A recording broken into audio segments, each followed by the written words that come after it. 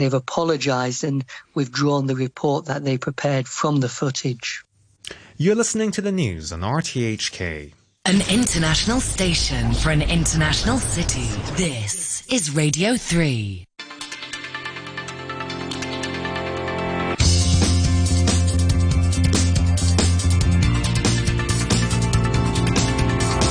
Money Talk. Good morning, it's 8:03 in Hong Kong at the start of a new week, Monday the 10th of October.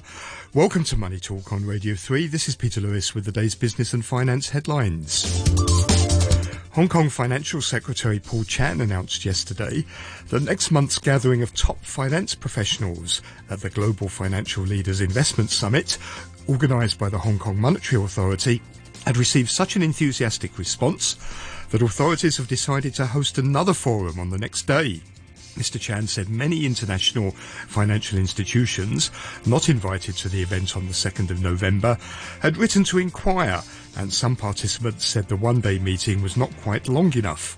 He said the HKMA and the Hong Kong Academy of Finance had therefore decided to host a forum the following day on global investments. US jobs growth has slowed for a second month in a sign that the labour markets may be starting to cool. US employers added 263,000 new jobs in September. That's the fewest since April 2021 and down from 315,000 in August. Friday's report also showed that the unemployment rate dropped unexpectedly to a 50-year low of 3.5% from 3.7% a month earlier.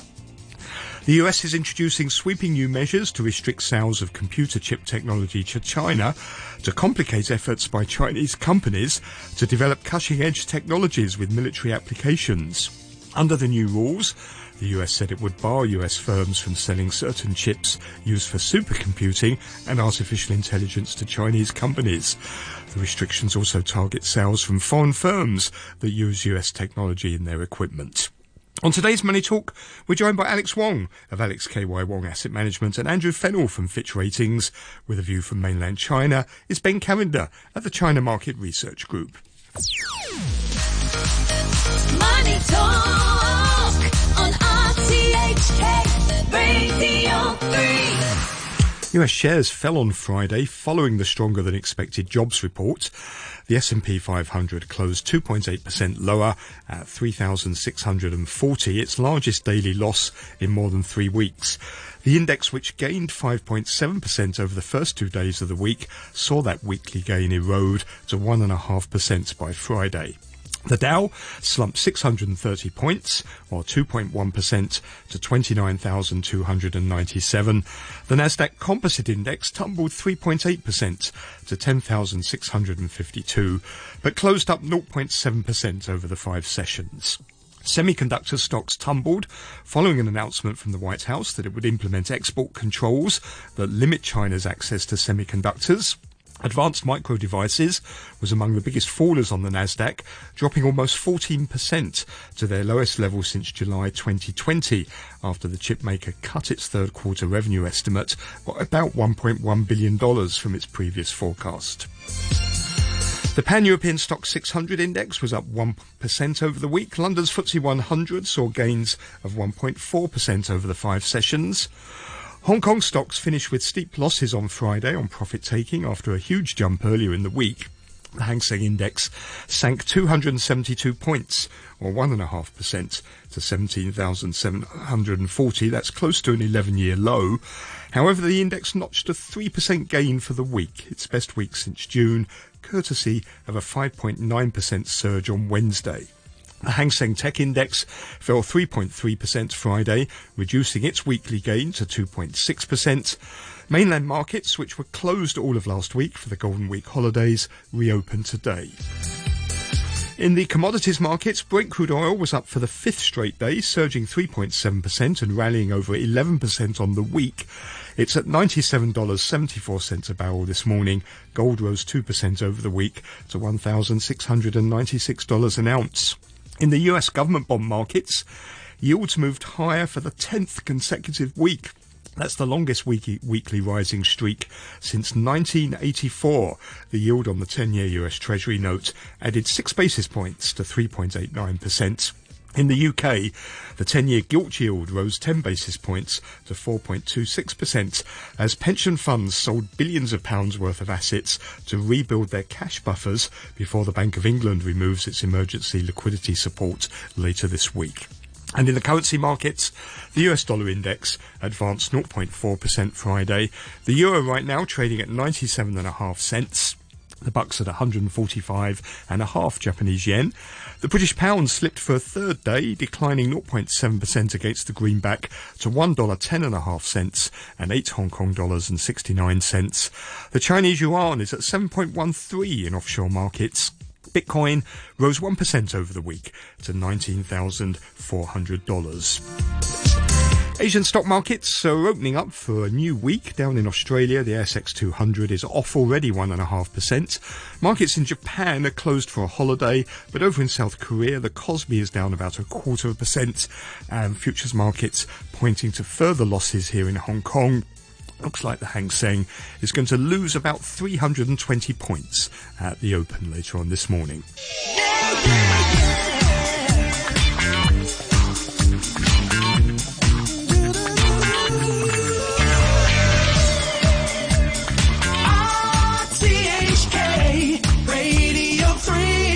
Time's 8:09 on a Monday morning, which means it's time to welcome Alex Wong, Director of Alex KY Wong Asset Management Company. Morning, Alex. Hi, morning, Peter. Joining him this morning, we have with us Andrew Fennell, Senior Director of Sovereign Ratings at Fitch Ratings. Morning to you, Andrew. Good morning to you. US jobs growth has slowed for a second month in a sign that the labour market may be starting to cool. US employers added 263,000 new jobs in September. That's the fewest since April 2021 and down from 315,000 in August.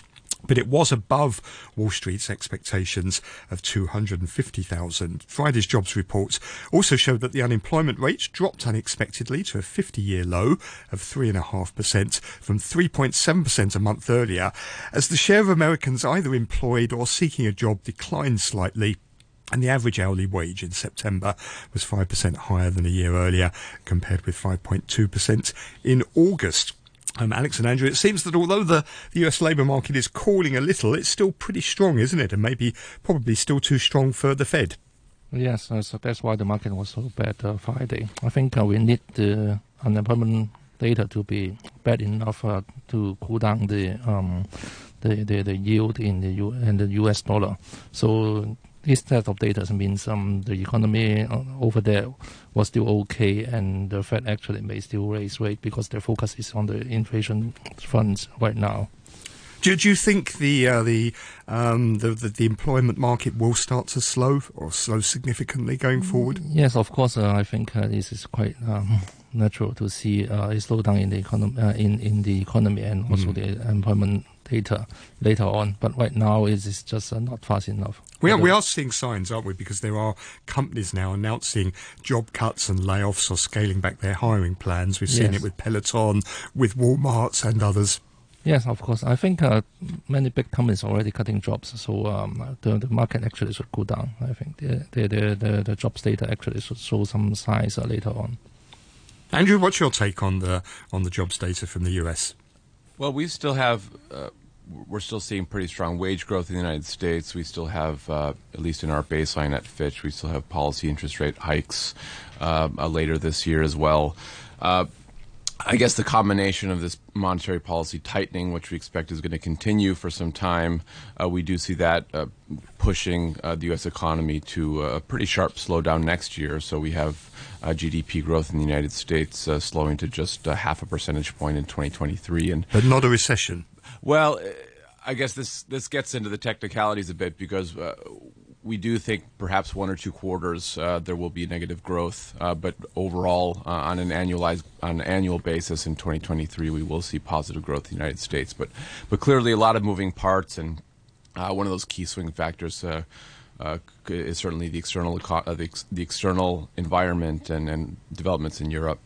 I suppose one of the worrying things about this jobs report is the labour market still hobbled by a shortage of workers. The labour force participation rate, which measures the number of people working or looking for a job, is still below its pre-pandemic level at 62.3%, and the labour force actually shrunk by 57,000 people. That's going to make it difficult, isn't it, for the labour market to call and for wages to slow down? Yes, that's a problem that still exists. But I think if the economy slows down and companies start more aggressively to cut jobs to save costs, then I think that probably would cool down the wage growth as well. I'm not surprised about, for example, older people leaving the workforce and also mothers leaving the workforce because of problems getting childcare for their children. But what I'm surprised about is actually younger workers aged 16 to 19 are also leaving the labour force as well. Why is that? Well, to be honest with you, I'm not sure if I really have a view on that. I haven't looked through the details. Perhaps just hypothetically, perhaps it reflects people going back to school, but or maybe working in other ways for themselves or freelance, that type of thing. Sure. Okay. Alex, what does this mean for the Fed? The market is pricing in now an 80% chance of a 75 basis point rate hike later in November. What do you make of that? It still means the Fed would go to raise rates, and because their focus right now is on inflation. So if we do not see a slowdown in the jobs market, then probably we would not see the Fed to change its stance too much, because right now the market actually is looking pretty much on the yield, and we need to see a peak yield situation. Right, but with this kind of job market, I think people would still worry about further rate hike possibility.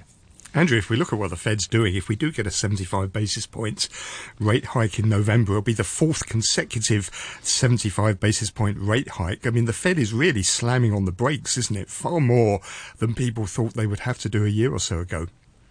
Well, it's actually, in fact, higher than I think we currently are expecting, and it's starting to put upward pressure on our baseline forecast for Fed interest rate hikes. We had them going to 4% by the end of this year, but indeed a 75 basis point cut in combination with some of the wage growth that we discussed earlier, I think suggests some upside risk to our current baseline. And what's it going to do out here? With Paul Chan has already said the international environment is the major factor now sending Hong Kong into recession. He's expecting negative GDP growth this year, and there could well be more rate hikes in the coming months. What do you think the impact is going to be? For Hong Kong, yes. I think Hong Kong probably need to catch up in rate hike, because Hong Kong dollar is pegged, and we are already seeing it's reaching the upper limit. So we are very likely to see a rate hike in Hong Kong as well, and the economy actually would be in a worse situation, because right now we have a significant cool down in stock market turnover, and probably property turnover would be very bad as well. So that means we have a significant slowdown in very key areas in Hong Kong. So we are likely to see the Hong Kong market get worse. I would say that I think my own personal view on this is that it certainly doesn't help. Weaker external environment is not great for Hong Kong, which is a small, open economy that is dependent on international trade, international trade flows. But certainly the property market is suffering as a result of these higher interest rates. People perhaps more hesitant to get mortgages. But really, the main factor impacting Hong Kong's economic growth trajectory, at least as we see it, is the albeit now relaxed, but the approach to the pandemic, which is just strikingly different from the approach that is now being taken by pretty much everywhere else in the world. It's putting a damper on consumption, and it's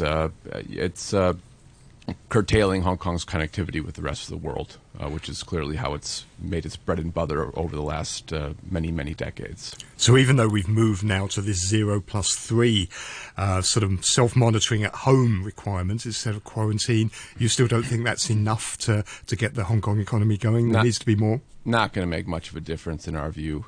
I mean, if you want to take the argument a little bit more into detail, if anything, it will probably incentivize Hong Kong people to travel overseas and to deploy those savings and consumption habits overseas. Not what we want, though, is it?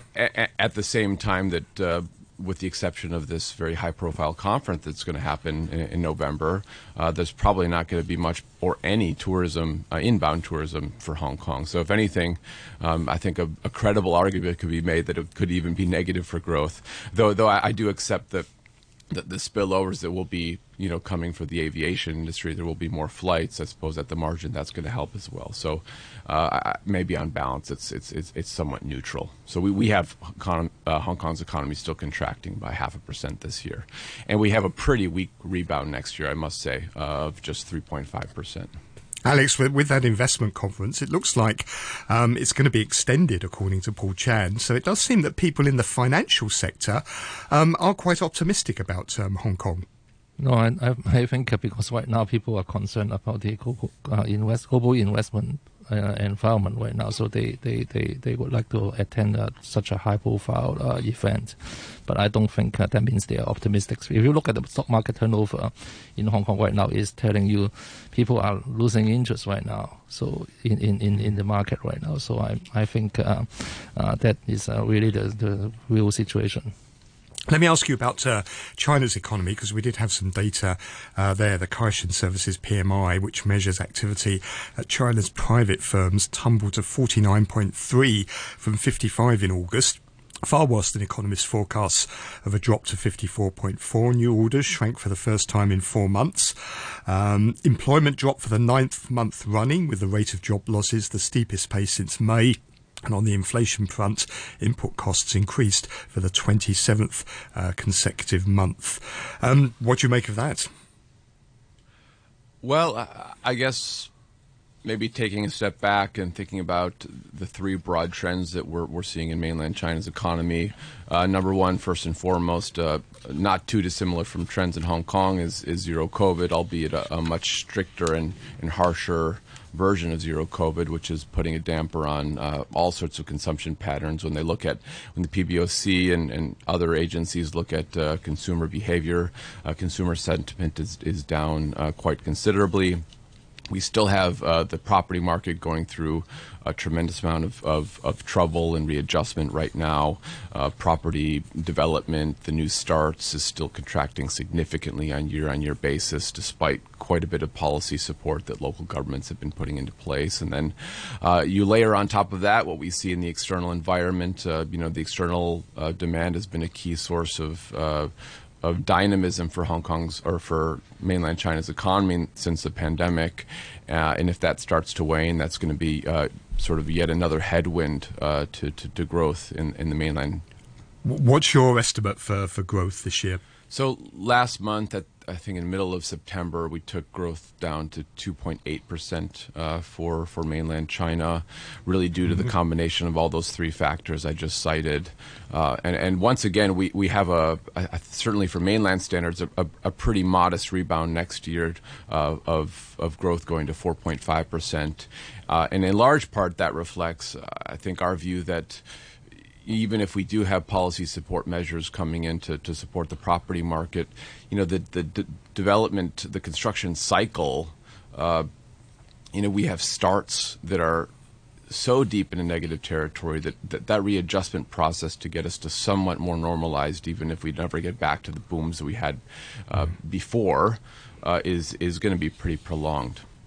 And that's without even really getting into the topic of zero COVID, where I think that all we can really say without much more information from the authorities is that we don't really expect any relaxation until sometime next year, and perhaps it'll be only gradual in nature. Alex, what do you make of the data? I suppose there was some worrying sub-indices there, like the new business sub-index registering the first drop in 4 months, and the outlook seems to be worsening. Yeah, I think the outlook is worsening. The key is the COVID policy in China, I think. First of all, they probably may not have much tools to boost up the property market. So that part, I think, is really done. So we need to see a change in COVID policy. But sadly, I think probably they would still be very harsh and quite likely they would not be relaxing it too soon. So I think the outlook is quite bad. So you don't think the National Congress is going to make a difference at the end of this week, beginning of next week, and after that maybe we'll see a relaxation of these restrictions? I think even they relax, I think that the relaxation is probably like Hong Kong. They would just take one step. So and that baby step actually may not boost too much. So all this stimulus that Beijing is talking about to try and support the economy, is that really the effect of that is really crimped by all these restrictions, and we're seeing more of them again in places like Shanghai? Yeah, because right now it's facing too much headwinds. Apart from the COVID and property market, actually manufacturing sectors, I think is also in trouble, because right now U.S. is targeting its high-end manufacturing part, and with this COVID situation, in COVID policy in China, actually many companies actually are looking to move out from China to diversify their manufacturing base. So I think there is another problem in place. Before you go, I must get your thoughts on the local market here, because in recent weeks on Mondays on this programme, you've been spot on warning us that the decline isn't over. It now looks like the Hang Seng's going to lose another 300 points at the open. It will start around about 17,400. What are your thoughts? Yeah, it is still edging lower. I think every rally actually right now is just short covering. So we probably would see this kind of short covering happen time to time, but the nature is shift and not sustainable. So I think we are very likely to continue to see the market edge lower. But from time to time, you may see a brief short covering happening. So it is still bad because the fundamental does not support. Okay, well, thank you very much. That's Alex Wong, Director of Alex KY Wong Asset Management, and Andrew Fennell, Senior Director of Sovereign Ratings at Fitch Ratings. You're listening to Money Talk on RTHK Radio 3. RTHK Radio 3. Coming up to 5:25 on the phone from Shanghai is Ben Cavender, Managing Director at the China Market Research Group. Morning, Ben. Good morning. Now, the US is introducing some sweeping new measures to restrict sales of computer chip technology to China. Under the rules, the US said it would bar US firms from selling certain chips used for supercomputing and artificial intelligence to Chinese companies. And the restrictions also target sales from foreign firms that use US technology in their equipment. Ben, this seems to be something more sweeping and wider than we've actually seen before from the US on selling technology to China. What do you think the impact of this is going to be on China's technological development? Well, I think it's definitely a very aggressive shot across the bow, and I think it does make it difficult, perhaps, for some of Chinese leading tech companies or research facilities to maybe do the work that they'd like to be doing with next generation tech. And I think this is something probably that ultimately China is not going to take lightly, and I could see them having some kind of a trade response, coming back just based on this having happened. The reality is it is probably going to make it difficult for Chinese tech companies to kind of do the things they need to do. And it's probably going to incentivize Beijing even more to do the development they want to do on their own chip fabrication and chip design capabilities. But the reality is for China is I think it's going to take them quite a number of years still to be able to catch up. So this does actually hurt quite a bit. And the other thing that's in this is the restrictions also prohibit US persons, which means American citizens and companies, from providing direct or indirect support to Chinese companies. This is a new approach, isn't it? Because even if what they're doing is not under any sort of sanction, it could now be subject to controls, and presumably that could mean US people who work on the mainland for Chinese firms.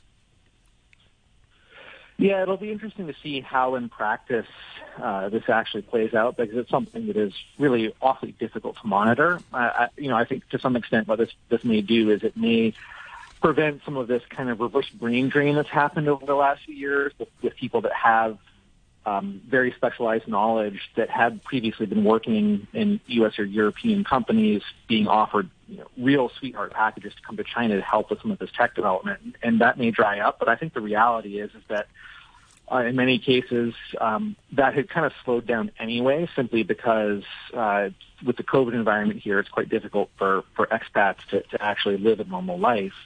I don't think it's going to actually make that big a difference, because there's such a pool of Chinese talent now that have worked and studied overseas that are preferentially coming back to China or willing to come back to China. So I think the effect of this is probably, frankly, quite muted.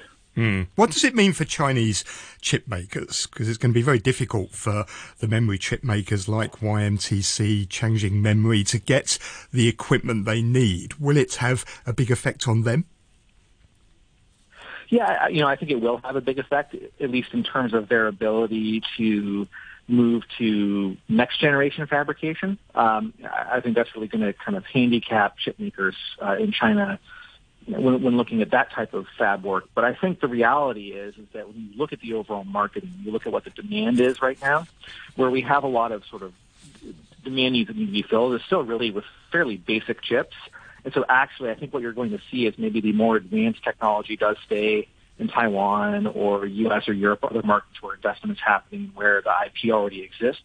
But you're going to see China really taking much more of a leadership position for a lot of the more basic chips and processors, many of which get used for EVs and other next-gen hardware. And so actually, I think there's still a lot of room for growth in China. This is just preventing them from doing some of the higher-end things they'd like to be doing. When a couple of years ago, when the US first hit Huawei with pretty hard sanctions, since then it's hit Huawei's revenues quite significantly, hasn't it? And it's lost its leadership position in network equipment and smartphones. And its founder even said the company's survival is at stake. Could this do the same sort of damage to the chip makers?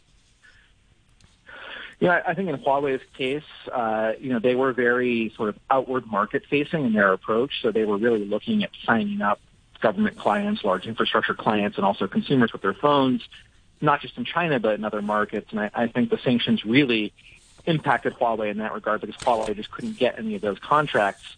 And I think the concern with Huawei is they were selling complex systems that, in theory, could be giving a backdoor access to the government. I think if you look at some of the basic chip technology and chip fab that's happening, if it's like a processor that goes into a sensor in a car, for example, I tend to doubt that that's going to get regulated to the point where those Chinese chip makers can't sell those products. So I think they'll actually be okay. I don't think it's going to have the same kind of effect that it had on Huawei.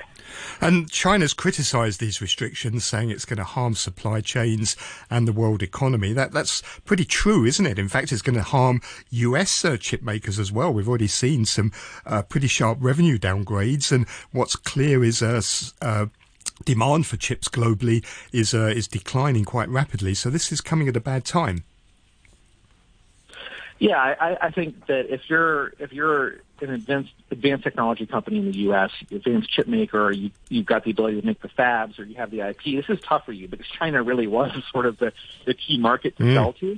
And if that market dries up, it really does hurt these firms. So this really is kind of unfortunately a little bit of sort of shooting yourself in the foot from the American perspective because it doesn't help these high-tech businesses. And the reality is that they can't easily make up those sales gains anywhere else. And it's kind of, it's nice of the U.S. government to say, hey, we're going to be investing, X billion dollars in localized manufacturing, fabrication plants, et cetera, in the U.S. But the reality is it's going to take many, many years before a lot of that goes online. And that still is only going to be a drop in the bucket compared to what's happening in China. So I kind of see this as a little bit of a lose-lose situation for everybody. Okay, Ben, thank you very much. That's Ben Cavender, Managing Director at the China Market Research Group. You're listening to Money Talk on RTHK Radio 3. In the markets right now, the ASX 200 off 1.4%. Markets in Japan are closed for a holiday, but the Kospi in South Korea down 0.25%. And looks like the Hang Seng is going to open with losses of about 340 points. Thank you very much for listening this morning. I'll be back tomorrow at 8 o'clock. Back chat's coming up after the news with Jim Gould and Mike Rouse. The weather forecast, fine and dry. Maximum temperature around 28 degrees. Mainly fine in the next few days. There is a red fire danger warning in force and a strong monsoon signal. 22 degrees, 58% relative humidity. Time's 8:32. Here's Ben Che with the half-hour news.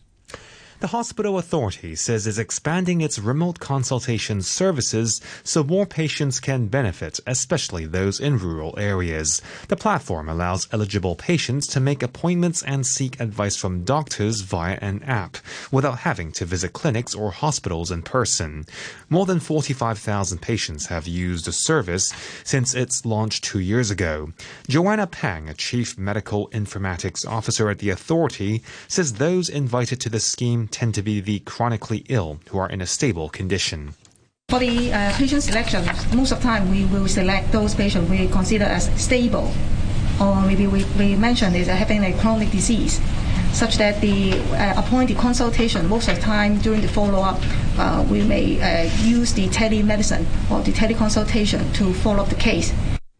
North Korea says its recent missile tests were tactical nuclear drills. The state media said all 7 were personally supervised by the North Korean leader Kim Jong-un. The BBC's Sophie Glass-Ryan reports. North Korea's official KCNA news agency said the military drills held during the last 2 weeks were to assess the country's war deterrent and nuclear counterattack capability. It said the exercises involved ballistic missiles with fake nuclear warheads and were conducted to target enemy airfields and ports. The latest launch on Sunday saw 2 short-range missiles fired in the direction of the Sea of Japan. Pyongyang said its missile tests were in response to large-scale joint Navy exercises by the US and South Korea, which have just finished off the Korean peninsula's east coast. Although North Korea said its nuclear combat force stood ready to hit targets, there is no indication that Pyongyang is preparing for an imminent real strike. And that's the news from RTHK.